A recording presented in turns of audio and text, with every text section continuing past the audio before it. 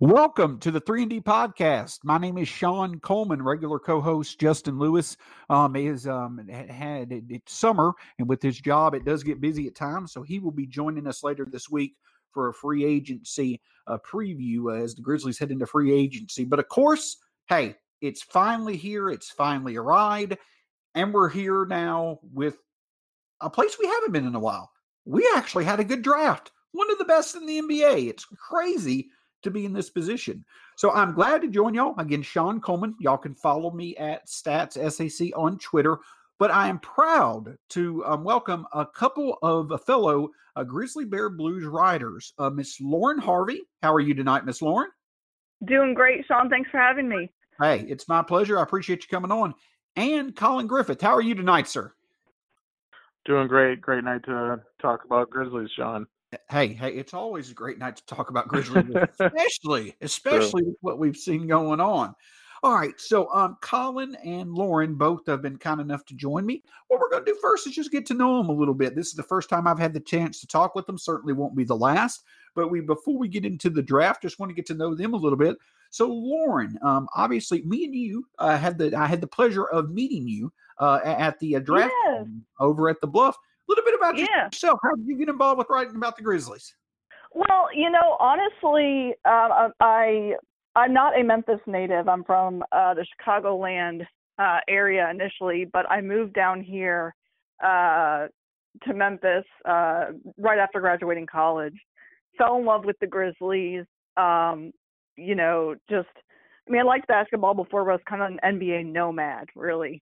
But when I moved here, you get into the city, and you get coverage of the team, and you just kind of get into it. And I'd honestly never really written anything before.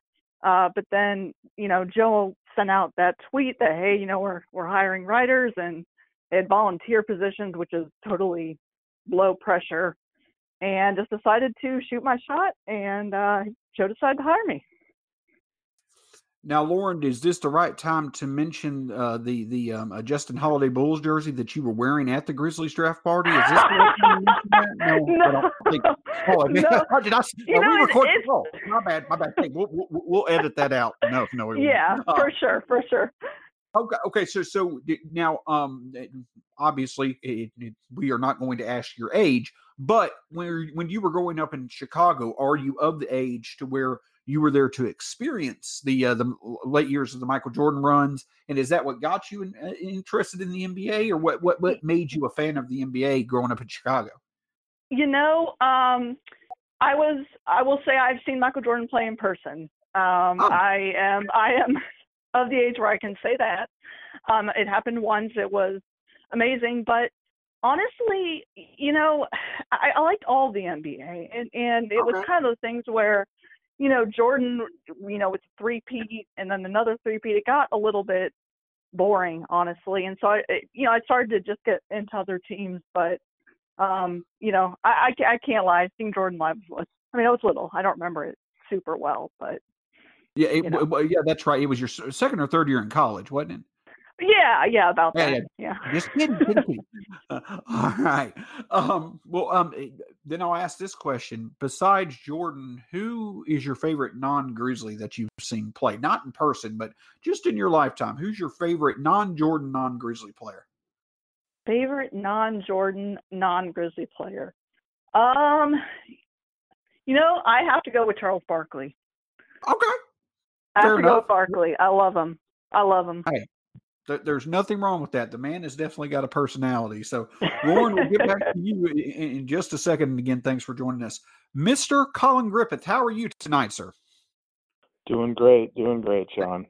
That's good. So my question to you is this. Now, I believe you are still in school, just graduated school. Tell us a little bit about yourself and what got you involved with Grizzly Bear Blues.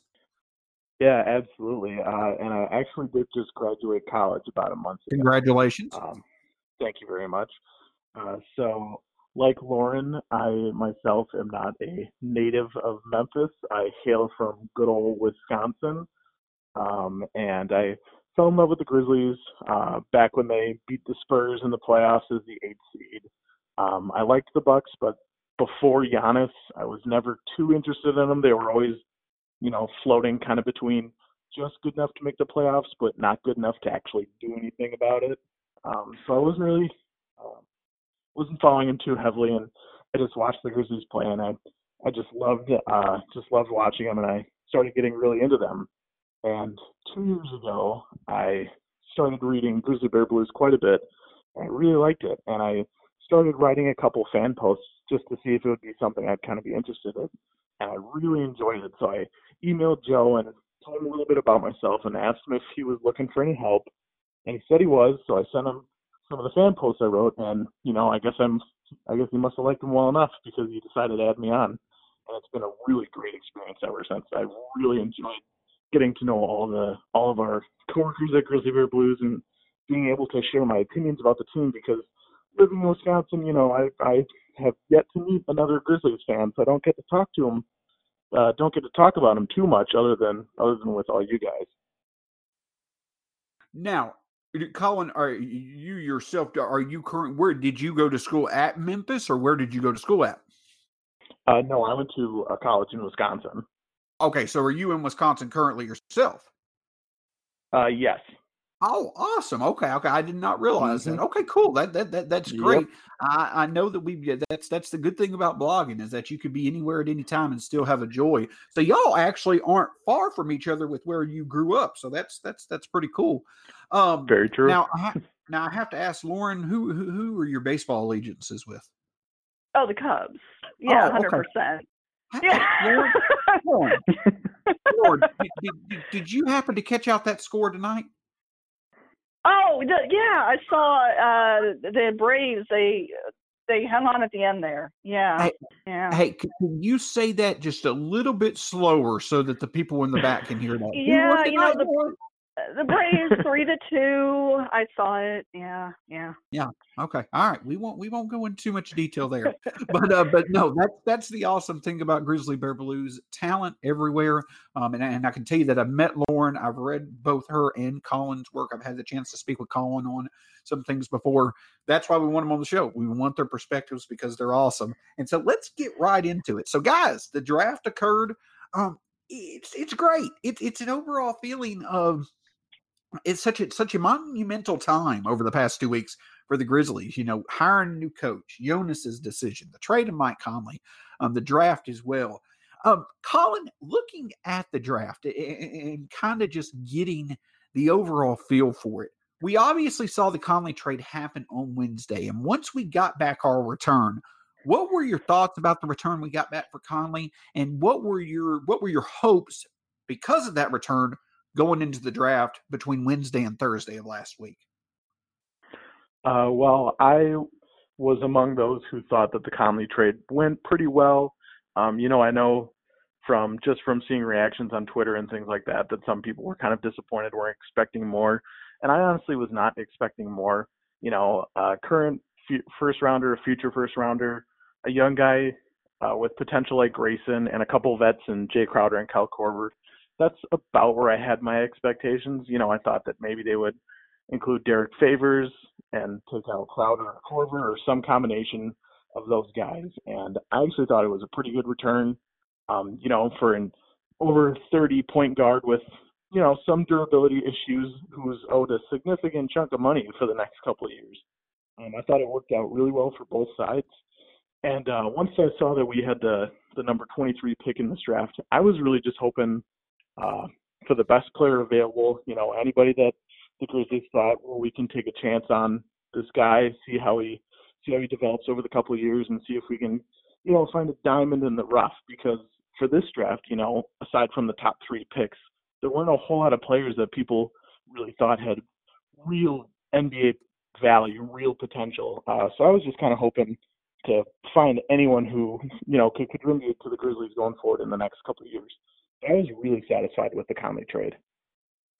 Good. And I agree. It was one of those things kind of like the Mark trade where, could this have been a better, package of players and picks? Possibly. But, just thinking about it, the financial flexibility, the assets that we obviously used effectively, there were just a lot of good things that came from it. And we'll hit back with you here in just a second on how we use those picks, obviously, in a good way. So, Lauren, me and you were there Thursday night, and Yeah. it was an atmosphere. It was an exciting atmosphere. Something that I can be Absolutely. honest, I haven't seen it myself. Now, I don't know how involved you were with the Grizzlies during the grit and grind era, but I do know that you have been here for the past 2 years to kind of experience the downturn of the Grizzlies. But just describe the contrast and feelings from, just at the end of this year to now a few months later. All these moves have happened, and our future looks so much brighter. Just describe the atmosphere there at the Bluff, and just in general, your feelings, how they've changed over the past few months, especially the past week. Yeah, I mean, it's really unbelievable how, some ping pong balls can really just change everything. Even going back to the Jaren draft, I mean, there was a lot of talk about, the number 4 pick, who are we really going to get? And there's a big difference, between Jaren and, even like Colin Sexton or somebody who I like Colin Sexton, but it's just the way that, again, ping pong balls can completely change the future. It's unbelievable. And, to have that, to have Ja, to have another player like Brandon Clark, who, is a player that a lot of people think, was maybe 4th or 5th on the board in some instances, and to get him at 21 was just unbelievable. So to go from that kind of uncertainty to, 3 really young, exciting players is really unbelievable. And it's all lottery luck. Now, Lauren, I should have warned you, but we're not allowed to say the name Colin Sexton on a Memphis State basketball podcast. Number one, he's sitting there and he's trash talking Penny's son. Now, as a Vols fan, I'll have my own opinion of Penny, mostly positive. But number 2, Colin Sexton went to Alabama. We can't be mentioning his name on this podcast. Okay, I'm kidding, kind of. But yeah, you're right. I mean, it was a great feeling. I mean, it's just, we're all 3 working on pieces right now, I believe 4 the blog. And I was working on a piece where it's an amazing accomplishment that this front office has done just so quickly. They've done right by Conley sending into a contender. They did right by our return, and they basically maxed out the opportunity that they had on draft night. So let's talk about the draft a little bit here. Obviously, it went pretty chalk, the first 3 picks. Zion to New Orleans, Ja to us, and now RJ to New York, basically what everybody thought. So, Colin, just a quick perspective of the Ja pick. What do you think of it? Do you feel that it was the best thing for the Grizzlies? And how do you see the immediate returns coming back for Memphis? Well, I mean, I think I share the opinion of a lot of Grizzlies fans when I say that it was great. It was amazing to be able to get that, to be able to get one of the 3 guys from this draft that a lot of NBA people believe has real franchise-changing talent. And if the Grizzlies had decided that they would have gone with RJ Barrett, wouldn't have been too disappointed. I think he's got the potential to be a really good player. And I'm at least glad that the Grizzlies appeared to have done their homework, to not just say, Ja Morant all the way, forget anyone else, we're not going to consider anything. So I thought that was really smart. And I think he's going to be a great fit. His passing vision is just fantastic. It's probably one of the best for any point guard I've seen come out of college in the past couple of years, especially when you have guys like the player who you just named a little while ago, who I will not repeat if that offends you. He's more of a score-first point guard, as well as, guys like Darius Garland and things like that. So to see him place such an emphasis on being able to change the game through his passing is amazing. And I think Ja will have a great fit next to Jaren. I think he could work with Brandon Clark really well. And I believe that he'll be able to take this Grizzlies team, however talented or not talented, we have yet to see. But I think he'll be able to add an amazing new dimension through the passing game. So I loved getting Ja Morant at number 2. I thought it was a home run. So, Lauren, looking at this, and Colin brings up a lot of good points. Just the idea of getting someone who could really elevate the offense as a whole, and someone who truly is a franchise-altering talent. But it seems like that even more than what he can do on the court, it's the potential of a future with Ja and Jaren together. We all love Jaren's personality as much as we do his game. It seems like Ja has the same ability to embrace Memphis. What do you think about the Ja-Jaren combination and how it's going to be just as good off the court as it will be on the court? Yeah, well, I mean, they're already, as soon as we got the second pick, Ja's already, tweeting at Jaren. And from everything that I can tell, they seem to get along and seem really excited about the opportunity. And I think that's really important for two young players, is to genuinely be excited. Because there are a lot of situations, where the talent around them, they aren't that excited about it. And so I think to have two players that can have that connection can help, on the court as well. And it's just to have your point guard, to have somebody who can control the offense, to have somebody like Jaren that can anchor the defense. Once you check those boxes, I mean, you can build your team from there. It's just really excited to kind of already have those boxes checked. Colin, do you think it is far-fetched to say that Ja is the most celebrated Grizzlies draft pick in franchise history? Not really. I don't think that's too much of a stretch to say. Just the pure elation, I think, that Grizzlies fans felt with getting that second pick. I think everyone was kind of either hoping that we would convey or kind of having accepted our fate that we were, going to be picking around 7 or 8 or something and not have that great of a pick. To all of a sudden, we get this guy who has been setting the college basketball scene on fire. He's being compared to a lot of different guys like Russell Westbrook, given his, his above the rim athleticism and playmaking abilities and things like that. I think people just started watching a lot of highlights of him and really fell in love with him. And the Jaren pick last year was really great, and I was someone who was really high on him once we kind of settled in at number 4, and he figured to be the most likely available selection there. But the Ja pick feels even a level above that, and I think he would be the most celebrated Grizzlies draft pick that we've had thus far. I can agree with you. I think that I would argue that Jaren probably is a more natural talent than Ja is, in my opinion. But you're right. It's the pick itself that really added to it. And that we got the second pick when last year it felt like, kind of like having the 4 pick this year. You were kind of on the outside looking in, yet Jaren is up there. He still arguably is the best talent in last year's draft. So Lauren, let's get into the lottery itself. Obviously, we had a lot of action. We had the 4th and the 6th pick that was traded.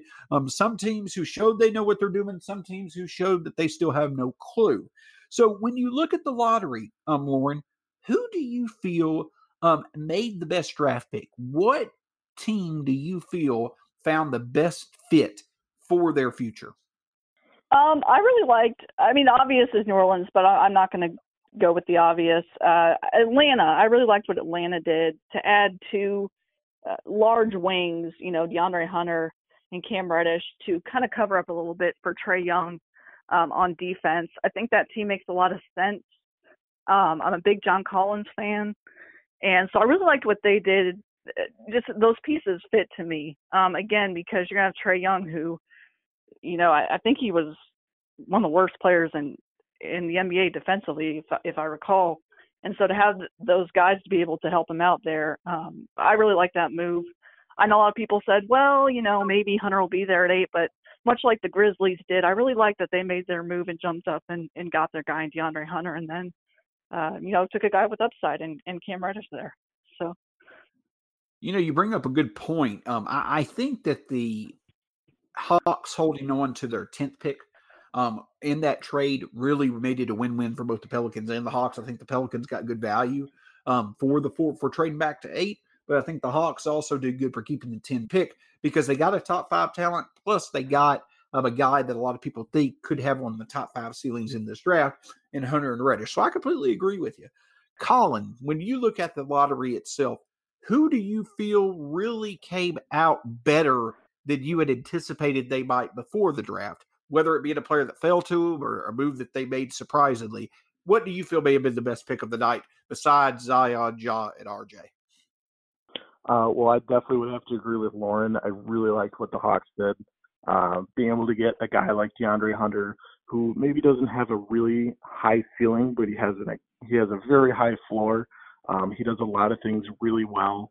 And then to be also to take a flyer on Cam Reddish with the 10th pick, I think there's good value in that. I know that he didn't have a really good year actually, he had a pretty bad year at Duke. He just never looked comfortable running that team. And I think that having more of a natural point guard like Trae Young and having another sharpshooter like Kevin Huerter to take the pressure off, I think he could really fit in well there. Another team that I really liked was actually the Bulls. I really liked the Kobe White selection. If Memphis had stayed down in that 8-ish range where we had originally anticipated them being, Kobe White would have been the pick for me. I really liked what he did at UNC. He showed the ability to score from anywhere on the floor. He's lightning fast. And I think he could be a nice complement to Chris Dunn, who's more of a defensive point guard. And I thought the Bulls made a really smart choice with him. I'm going to go with the Timberwolves myself. I actually, while Dario Saric is a decent talent, just having to give him up to be able to move to 6 and get Jarrett Culver, especially with the fact that the Cavaliers may have surprised a few by taking a point guard when they already had the PG that shall not be named. Shout out Harry Potter. No, I'm just kidding. Pairing Garland with Sexton, they may just feel Garland was the best talent, so it was there. But the Timberwolves being able to, from 11, give up a rotational player at more than likely for Culver, I think that was an excellent pickup. So I like what the Timberwolves did there at the top of the draft. On the flip side of that, I think the other team that's involved in that trade may come up in this discussion. Lauren, when you look at the draft and you look at the lottery, a team that you look at and you're like, what the heck are they doing? Who stands out is someone that you're not a big fan of how they handled their high draft pick. Yeah, just the Phoenix Suns.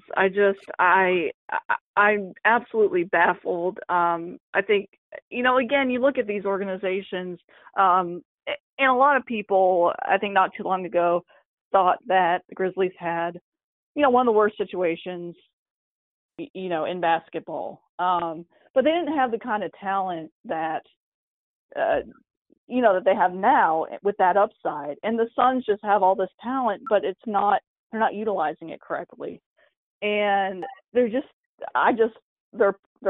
clearing all this cap space.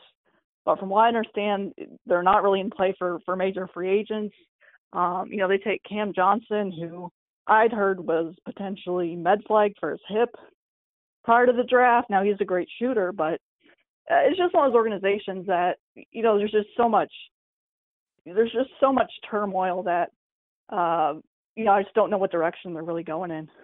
I agree with you. The Suns were in a perfect position to where Garland didn't fall for them, but they were in a perfect position either to use that 6th pick to get a point guard that they like or take Kobe White. I agree with you 110%. Cam Johnson is a great shooter, but the other thing about Cam Johnson, he's one of the oldest first-round picks as well. I think he's going to be 23, going next year. So I'm not saying he's a finished product. I'm saying he can improve, but I do think that he has a lower ceiling than several of the other folks, probably several of the folks that were picked right after him in the teens and the 20s. Colin, how about you? Within the lottery, a pick that you just kind of let you scratch in your head.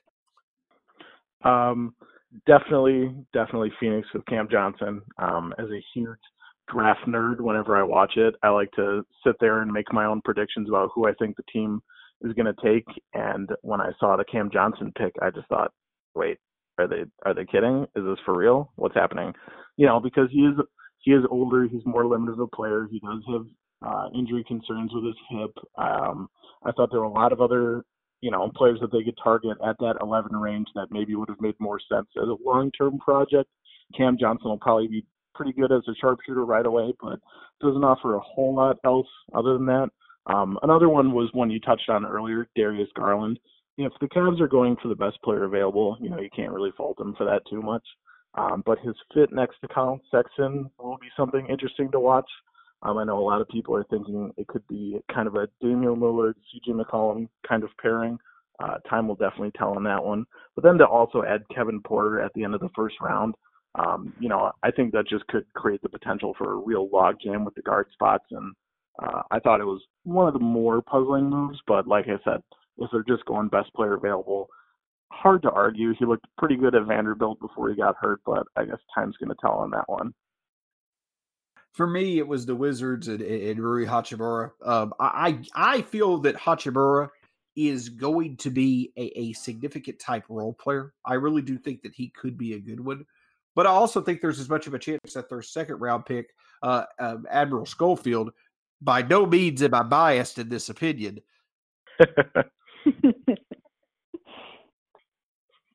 By no means. I'm just kidding. I think there's as much of a chance he could be as good or better than Hachimura. That may not be the case. I don't think he has as good of an offensive game. But kind of like the Cam Johnson pick, I think that where the Wizards were and where they are as an organization with that ninth pick, I thought it made sense for them to definitely go a different direction, maybe a more upside pick, being in the ninth spot. So, Colin, we get past the lottery and we get into the teens, and obviously, we're going to discuss before 21 a pick right in that range that really stood out to you that you're very intrigued by. The Nasir Little pick with the Blazers at 25. With him, it was always more long-term potential. He didn't show much in very limited time at North Carolina, and a lot of people had him pegged going much higher than what he ended up being. I thought it was a slam dunk for the Blazers, just because they got great value at that spot, and he does have the potential absolutely to develop long term. I would definitely say Nasir Little for me. So we looked at the 20s, and I agree. Nasir Little, just in terms of natural talent, it's unbelievable that he was there for the Blazers at 25. But, Lauren, when you look before at 21, when we made the pick of Brandon Clark, do you see any draft picks in there that just stick out, that really strike your eye, that, like, this team did really well, even though they were outside the lottery? And I'm not trying to suck up to you, Sean, I swear, but I really like Grant Williams. Okay. I did. I really like that pick. He's a really smart player. He's a player that can contribute to winning. The very few Tennessee games that I watched, that's what stood out to me. And he seems to have caught on in Boston. A lot of Boston fans, apparently on social media, were just going nuts over him, his personality and everything. And I'm definitely a firm believer that things like that are important. But I like guys that are, smart players and contribute to winning. So, Grant Williams for me. Grant Williams, I am so happy for him. He is, and that's the thing that I loved about that Vols team. There was a lot of talent on there, but just great people. These guys are better people than they are ball players. And Grant Williams has such a unique game, but such an effective game. He's going to be a significant talent in the NBA, I feel, and I'm truly, truly excited for him. One pick that stuck out to me, I talked on draft night with Joe Molinax about this, and it's more than just the pick itself, but the Pacers draft of I get these foreign names incorrect all the time. Goga Batadze. He plays center. They already have Miles Turner, and as you guys know, they already have my platonic, crush, I guess you could say, in Domantas Sabonis. But they've already got those two guys in place. The reason why it brings up an interesting point about the Pacers, Turner's already locked up long term. Goga is more of a center than a power forward, obviously. So it seems like that the Pacers may be positioning themselves to where they're probably not going to extend Sabonis like they did Turner. And also this may mean Sabonis could be, a potential piece to move in the trade. So I just felt that it was very interesting. But overall, I love the pick. I think it was a good value there at 18. So then, of course, we get past 18. We get past 19. And, Lauren, I don't know if you saw, but the guys up front for Grizzly Bear Blues were very much looking at each other, saying the name Brandon Clark, Brandon Clark. Yeah. And so, Colin, when we were there, I was doing was emceeing the raffle table. And then all of a sudden, our guys just started looking at each other, and they were mouthing to me, Brandon Clark, we got Brandon Clark. And I'm like, what? And it was because Twitter was letting us know we had made a trade. So, Colin, I want you to take us to that night because I believe that you were doing Twitter for Grizzly Bear Blues at that time, so you probably were paying attention. What was that initial feeling? Did you feel that he was going to be in play when he kept dropping? And what was your initial feeling when you saw we were making the move for him? That is correct. I was running the Twitter account for the second half of the first round, and I was ecstatic about it, and I was paying very close attention. And I I actually tweeted once, Adrian Wojnarowski tipped the pick. Make sure somebody checks on Joe and make sure that he's not falling over or dying from excitement. And I did not originally think he was going to be there. As soon as the Grizzlies were kind of eliminated from the playoffs, that was kind of when I dive into full on NBA draft mode, because it was the biggest thing for me to look forward to. And I read, oh man, I don't even want to think about how many mock drafts, but I saw him going as high as 7 or 8 and as low as about 17, 18, or 19. So I didn't really think he was going to be there. There was a slight possibility, but I didn't expect it a whole lot. And as I saw him fall further and further, I thought, oh wow, this could be a real option, but then I thought, well, maybe he's going to go to the Celtics at 21, and maybe I'm sorry, not 21. I don't remember what number they were off the top of my head. I think 22, right? Yeah, you were looking at were looking at him going before us. Yeah, absolutely. So then when I saw, I thought about that, and then I saw that the Grizzlies moved up to 21, and I thought, oh, they've got to be going after Brandon Clark. Who else would they really be trading up for? And I thought the trade was great. They switched spots and they gave up a 2024 second-round pick. And I think Brandon Clark could be a great fit with the team. So I was really excited that we got him. So, Lauren, we see the Brandon Clark trade happen. It only cost us our 2024 pick. By the way, I had mentioned this in at the Bluff and mentioned it a few other places. I was a bit wrong, but the 23rd pick, which came from the Mike Conley trade, and because we got the 2024 second from Toronto in the Mark trade, we were able to trade our own 2024 second. So Brandon Clark contained parts in some way, shape, or form that came from the Mark and the Mike trade. So I think that's an awesome point. When you see that haul now that we've got Ja Morant and you've got Brandon Clark, what were your thoughts overall about that combination and just how that much of an infusion of talent changed, just your opinion of the Grizzlies on the spot? What were your thoughts about that pair of talents coming to the Grizzlies from this draft? Yeah, well, my first thought was nobody's ever going to score on us at the rim. That was my first thought. But it's a team that fits. Brandon Clark is a guy that needs a stretch 5, a stretch big to be able to do what he does, and so he fits very well next to Jaren. And he's, a lot of people, he's a rookie, but he's also, you mentioned older players. I'm not opposed to older players. He's 23, but, I don't know if he's going to start next year. Probably not, depending on what happens with, Valanciunas and all that. But I just feel like somebody who can come in and play from the jump. And so if you can get in this draft 2 starters potentially going forward, and Clark and Jackson, I think that's a home run no matter what. Now there's no guarantee that he's going to be a starter, but even if he's an energy guy off the bench, a guy that can come in, get a few buckets, and even if it's just somebody like that at 21, that's a great value there.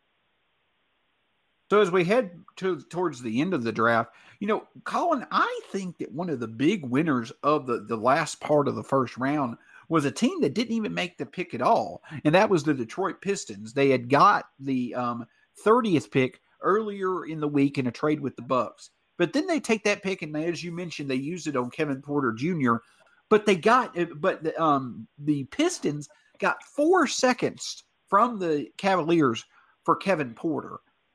That's insane value when you look at it at the 30th pick. Mm-hmm. But Kevin Porter also has arguably one of the highest ceilings in this draft. Your thoughts on that move? You hardly ever see that big of a draft haul for someone paying for someone trading the 30th pick. Yeah, absolutely. And I was pretty shocked by that move as well, because something that I had tweeted out from the account while we were getting closer to the 21st pick was that I would be ecstatic if either Brandon Clark or Kevin Porter was available at that time, and they both started falling. And I liked Kevin Porter as well, and he continued to fall, and I thought, oh man, where's he gonna go? And I saw that Detroit ended up trading the pick to Cleveland, and that they took him. And then I saw that they traded 4 second rounders, and I was like, wow, that seems like a pretty steep price.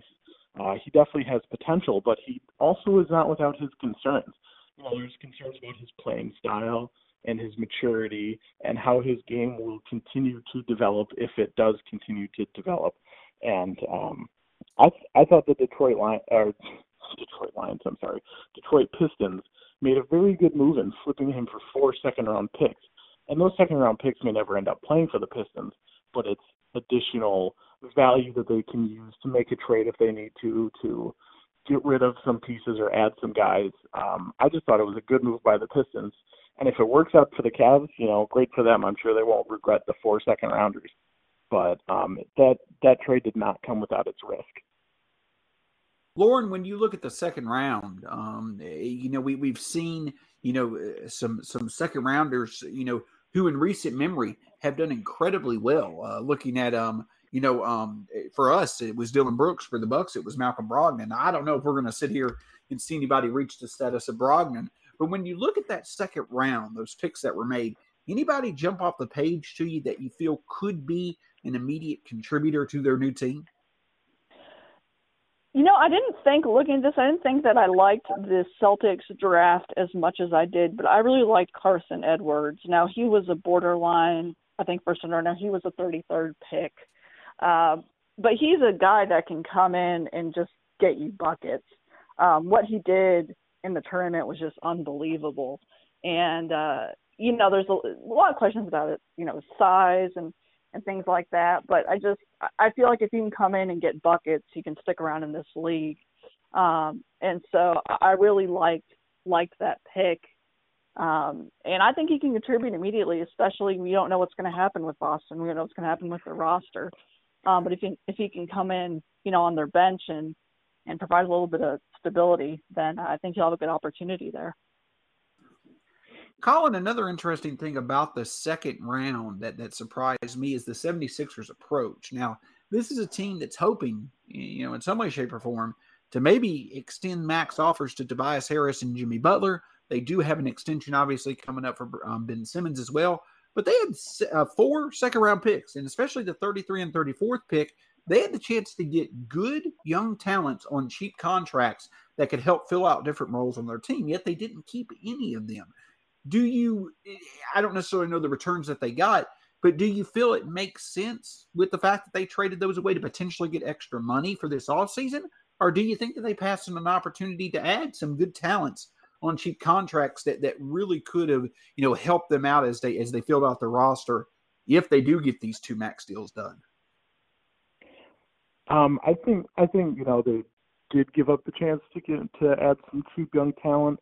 But I do think that move was all about creating room for their guys. I'm not really sure what Tobias Harris is going to do in free agency. He's apparently interested in a number of different teams.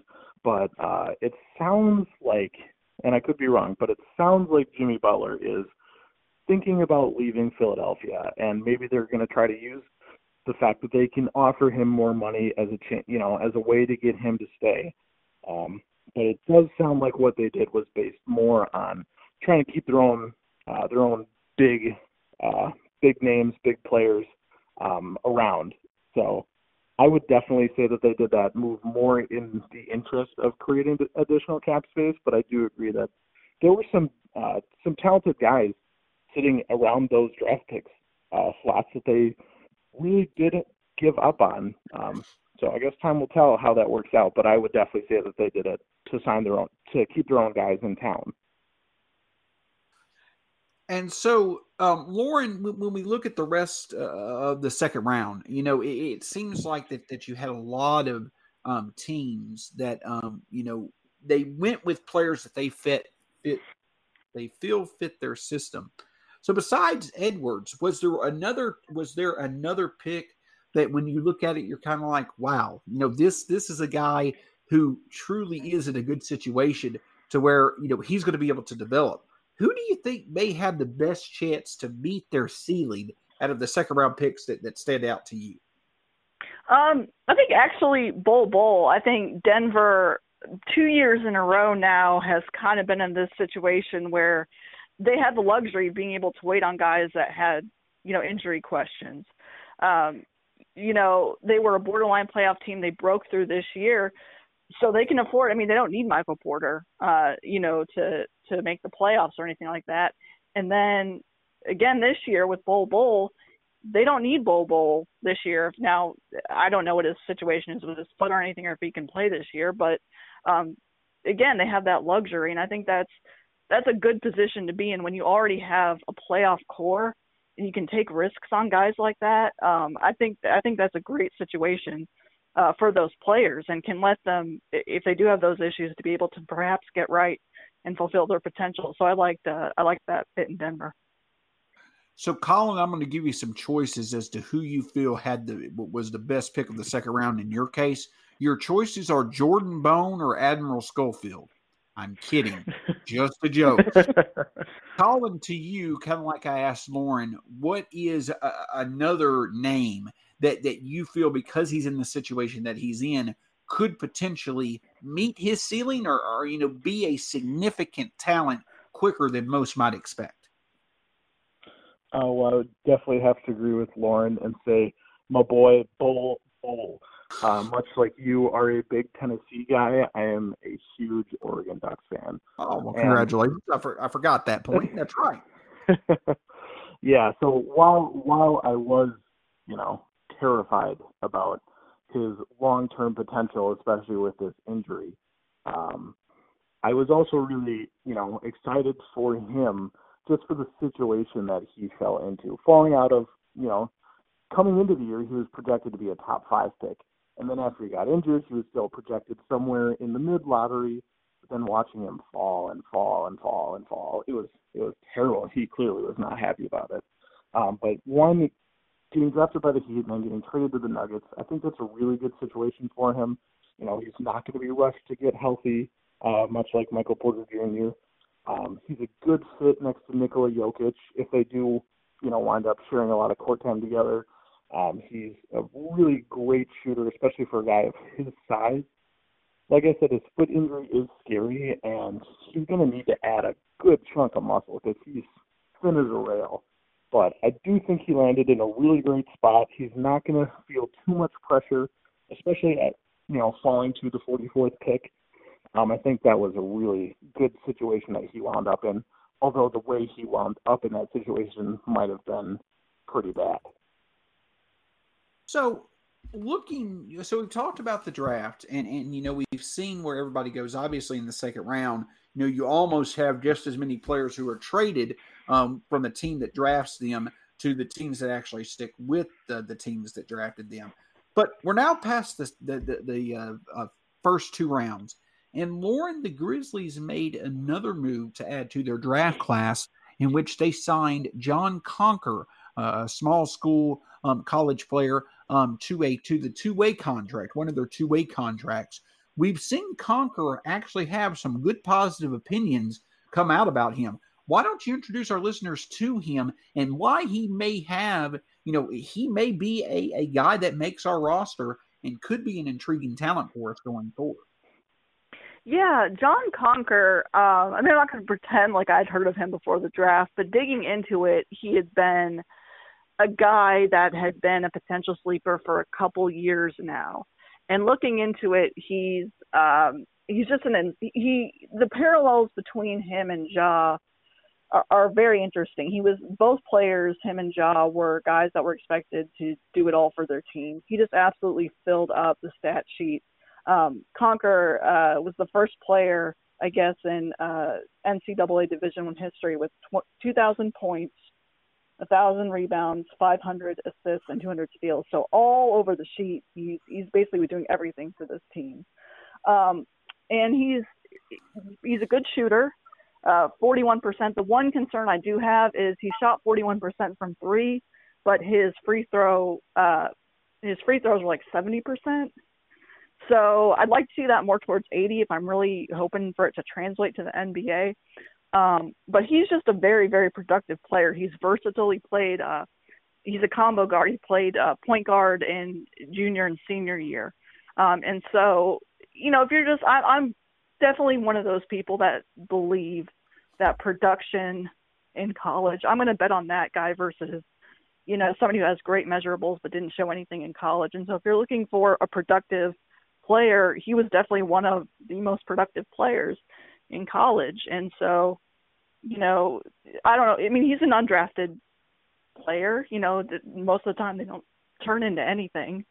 But I mean, again, he's very, very intriguing with the role that he could play in this team. If he does stick, he could be Jaws backup.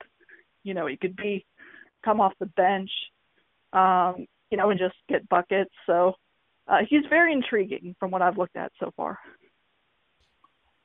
And so, Colin, looking at the NBA as a whole, with how much you have kind of kept up with the players that were in the conversation, but it did not lead to them being drafted. Can you give me three guys who were not drafted, but now have either signed two-way contracts, summer league contracts, whatever it may be? Two guys who, even though they weren't drafted, three guys who, even though they weren't drafted, really found themselves in good situations. Yeah, and one of them probably would have been John Conker. I really liked that signing for the Grizzlies. He hails from my birth town of Fort Wayne, so that obviously has a special place in my heart. But he was a do-it-all kind of guy that I think could be, has the potential to maybe make some noise. But another one I liked was, I don't even know if I'm going to be able to pronounce his name right, Shamori Pons. Yes. Who signed with the Rockets. He was pretty good at St. John's. And, the Rockets haven't had a draft pick in 2 years. So I think that they're just kind of hoping that anyone they bring on board can, provide some real value, make the team. And I think Pons can do that. And another guy who I'm not really sure about his potential, but I liked that he signed on with the team is Taco Fall. And I know everyone thinks that, he's the only way he'll make something of himself is because he's 7'7". And but I think that he just really needed, someone to give him a shot. And I think that in the right situation, he could really, turn out to surprise some people. Is he going to have a solid NBA career? Maybe, maybe not. He might spend a lot of time in the G League, and he might keep getting chances because of his height. But I think in the right situation, he could really make something of himself. So I was kind of happy to see that he latched on with the team. Now, Colin, I'm going to give you a chance to sit here and plug your favorite school. Now, the Detroit Pistons signed a guy by the name of Louis King. Your thoughts on that pick? Yeah. By no means should you include bias. Oh, me, I'm always objective. I'm always impartial. I did really like Louis coming out of Oregon. He was a great scorer. Maybe not as good as our boy Dylan Brooks was back in his Duck days, but he's a very versatile player. He's got a lot of potential. The Pistons aren't exactly known for having stellar wing play, so I think that if he can kind of turn some heads in summer league and early on, probably in the G League, I think he could really make an impact. And I was very happy to see that he also signed on, although I did expect him to get drafted. Mid-second rounder, so I was kind of bummed that he wasn't actually drafted, but I'm still glad that he latched onto a team. And I'm going to give the shout out to the Grizzlies because they signed a summer. They signed a few summer league players. Shaq Buchanan, obviously from Murray State, a teammate of John Morant's. Obviously the connection there. But I also like really their pickup of Simisola Shaitu. I may be saying his name wrong, but for the sake of keeping this PG, we're going to go with that last name pronunciation. The thing I will say is that the reason why I like that pickup is that is exactly what the Grizzlies need to do. This player who went to Vandy to play ball, he was considered at times a top 15 talent in last year's recruiting class. So he has the talent. He has the body, the athleticism. to be able to play in the NBA. Now, the fundamentals are definitely going to be a work of art. There's probably more of a chance he doesn't ever amount to anything than he does. But these are the type of chances that these natural talents that at one point were highly regarded, the Grizzlies should be taking a chance on. They did it with Bruno Caboclo during the season. So I think that that pickup, Simisola Shato, is definitely a good pickup for the summer league team. That could potentially pay dividends as a player that they could develop in their own system over time. So Lauren, as we kind of wrap up here, so we've seen the drafts. Several teams in the Southwest Division, had good drafts. I mean, the Spurs added 2 first rounders in Luka Samanik and Keldon Johnson. So when you look at the Southwest Division now, Lauren, with how the Mavericks have transferred themselves over the years, the great, luck and logic the Grizzlies have used, obviously the Pelicans just having probably the most exciting offseason of anyone so far. Does it excite you about the Southwest Division? And do you feel the Grizzlies are right there with the other teams that are really experiencing a youth movement in the division?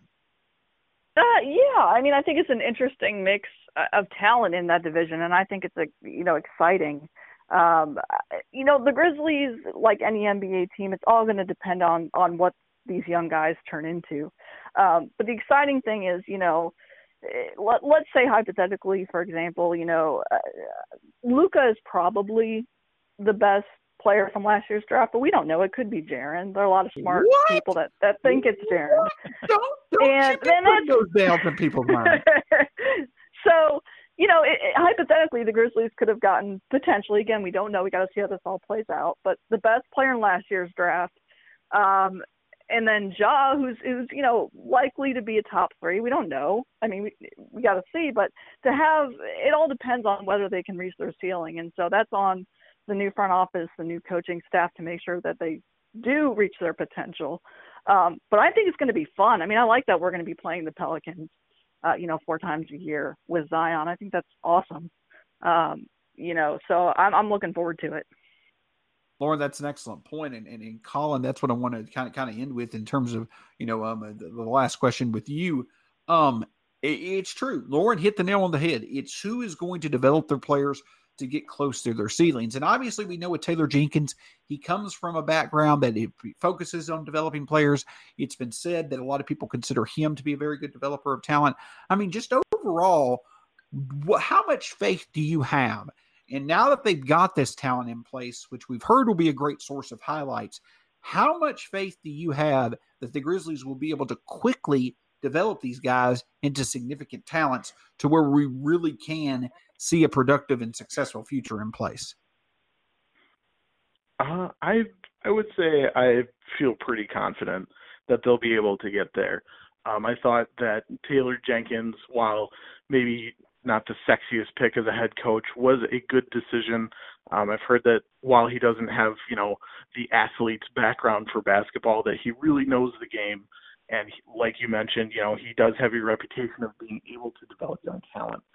And you combine that with the new look front office, and something that has given me additional hope for the future is the moves that they have made with trading Conley and trading Gasol, and while not have been popular moves, it really shows that the Grizzlies are moving into the direction that they are more focused on the future. And that just gives me hope that this front office is accepting, hey, we're not maybe a full-blown tank job like the process with the Sixers, but that the road back to the playoffs is not necessarily going to be an easy one, but hey, we're here for it.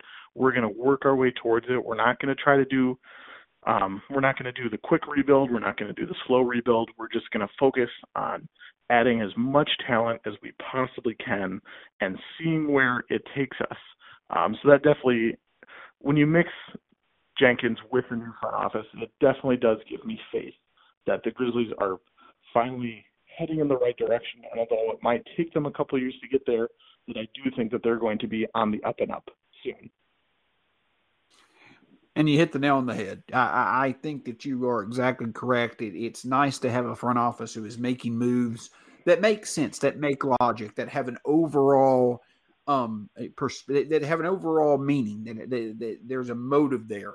that you could see. And the way that I've kind of described it is it's nice to finally be with an organization where we have the front office people playing chess with other teams instead of being the chess pieces that other teams use to get where they want to get. So, I completely agree. It's such a wonderful feeling to be where we are after this draft. Finally, a draft we can be proud of.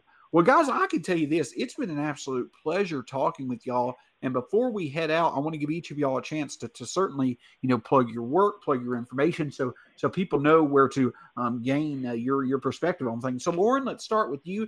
How can people reach you, over social media, as much as you want to give? How can people approach Lauren Harvey for her perspective as we've done today? Yes. On Twitter, I am at Drogic Kingdom. So feel free to follow me. I could use some. So. There's no Goran Dragic slander, though. If you slander Goran Dragic, you will be blocked. That's just how Lauren Absolutely. And Colin, yourself, bud, how can everybody interact with you and make sure that they're following you for your perspectives? Absolutely. And by the way, Lauren, may I say that your Twitter handle is by far one of my favorites. I absolutely love it. Thank you. But you can also find me on Twitter at Colin_G_Griff. I'm pretty active on Twitter. I love interacting with people and just being able to talk about the team and in the NBA in general. I love the Grizzlies, but I'm a big NBA junkie, so any chance I get to talk about it, I absolutely love it. Colin is the only person that I've seen on Twitter who will start and begin each tweet with 3 quacks. You get quack, quack, quack, perspective, quack, quack, quack. It's amazing. Isn't that right, Colin? Oh, 100%. Totally accurate. Yeah. All right. All joking aside, guys, it's been an absolute pleasure. For Lauren Harvey, Colin Griffith, my name is Sean Coleman. Thank you so much for again joining us here on the 3D podcast. We will be back soon. Justin Lewis should be back with us to discuss the upcoming free agency, just kind of predicting what may happen there. But this, again, has been the 3D podcast. We wish y'all a great night, and we'll talk to you soon.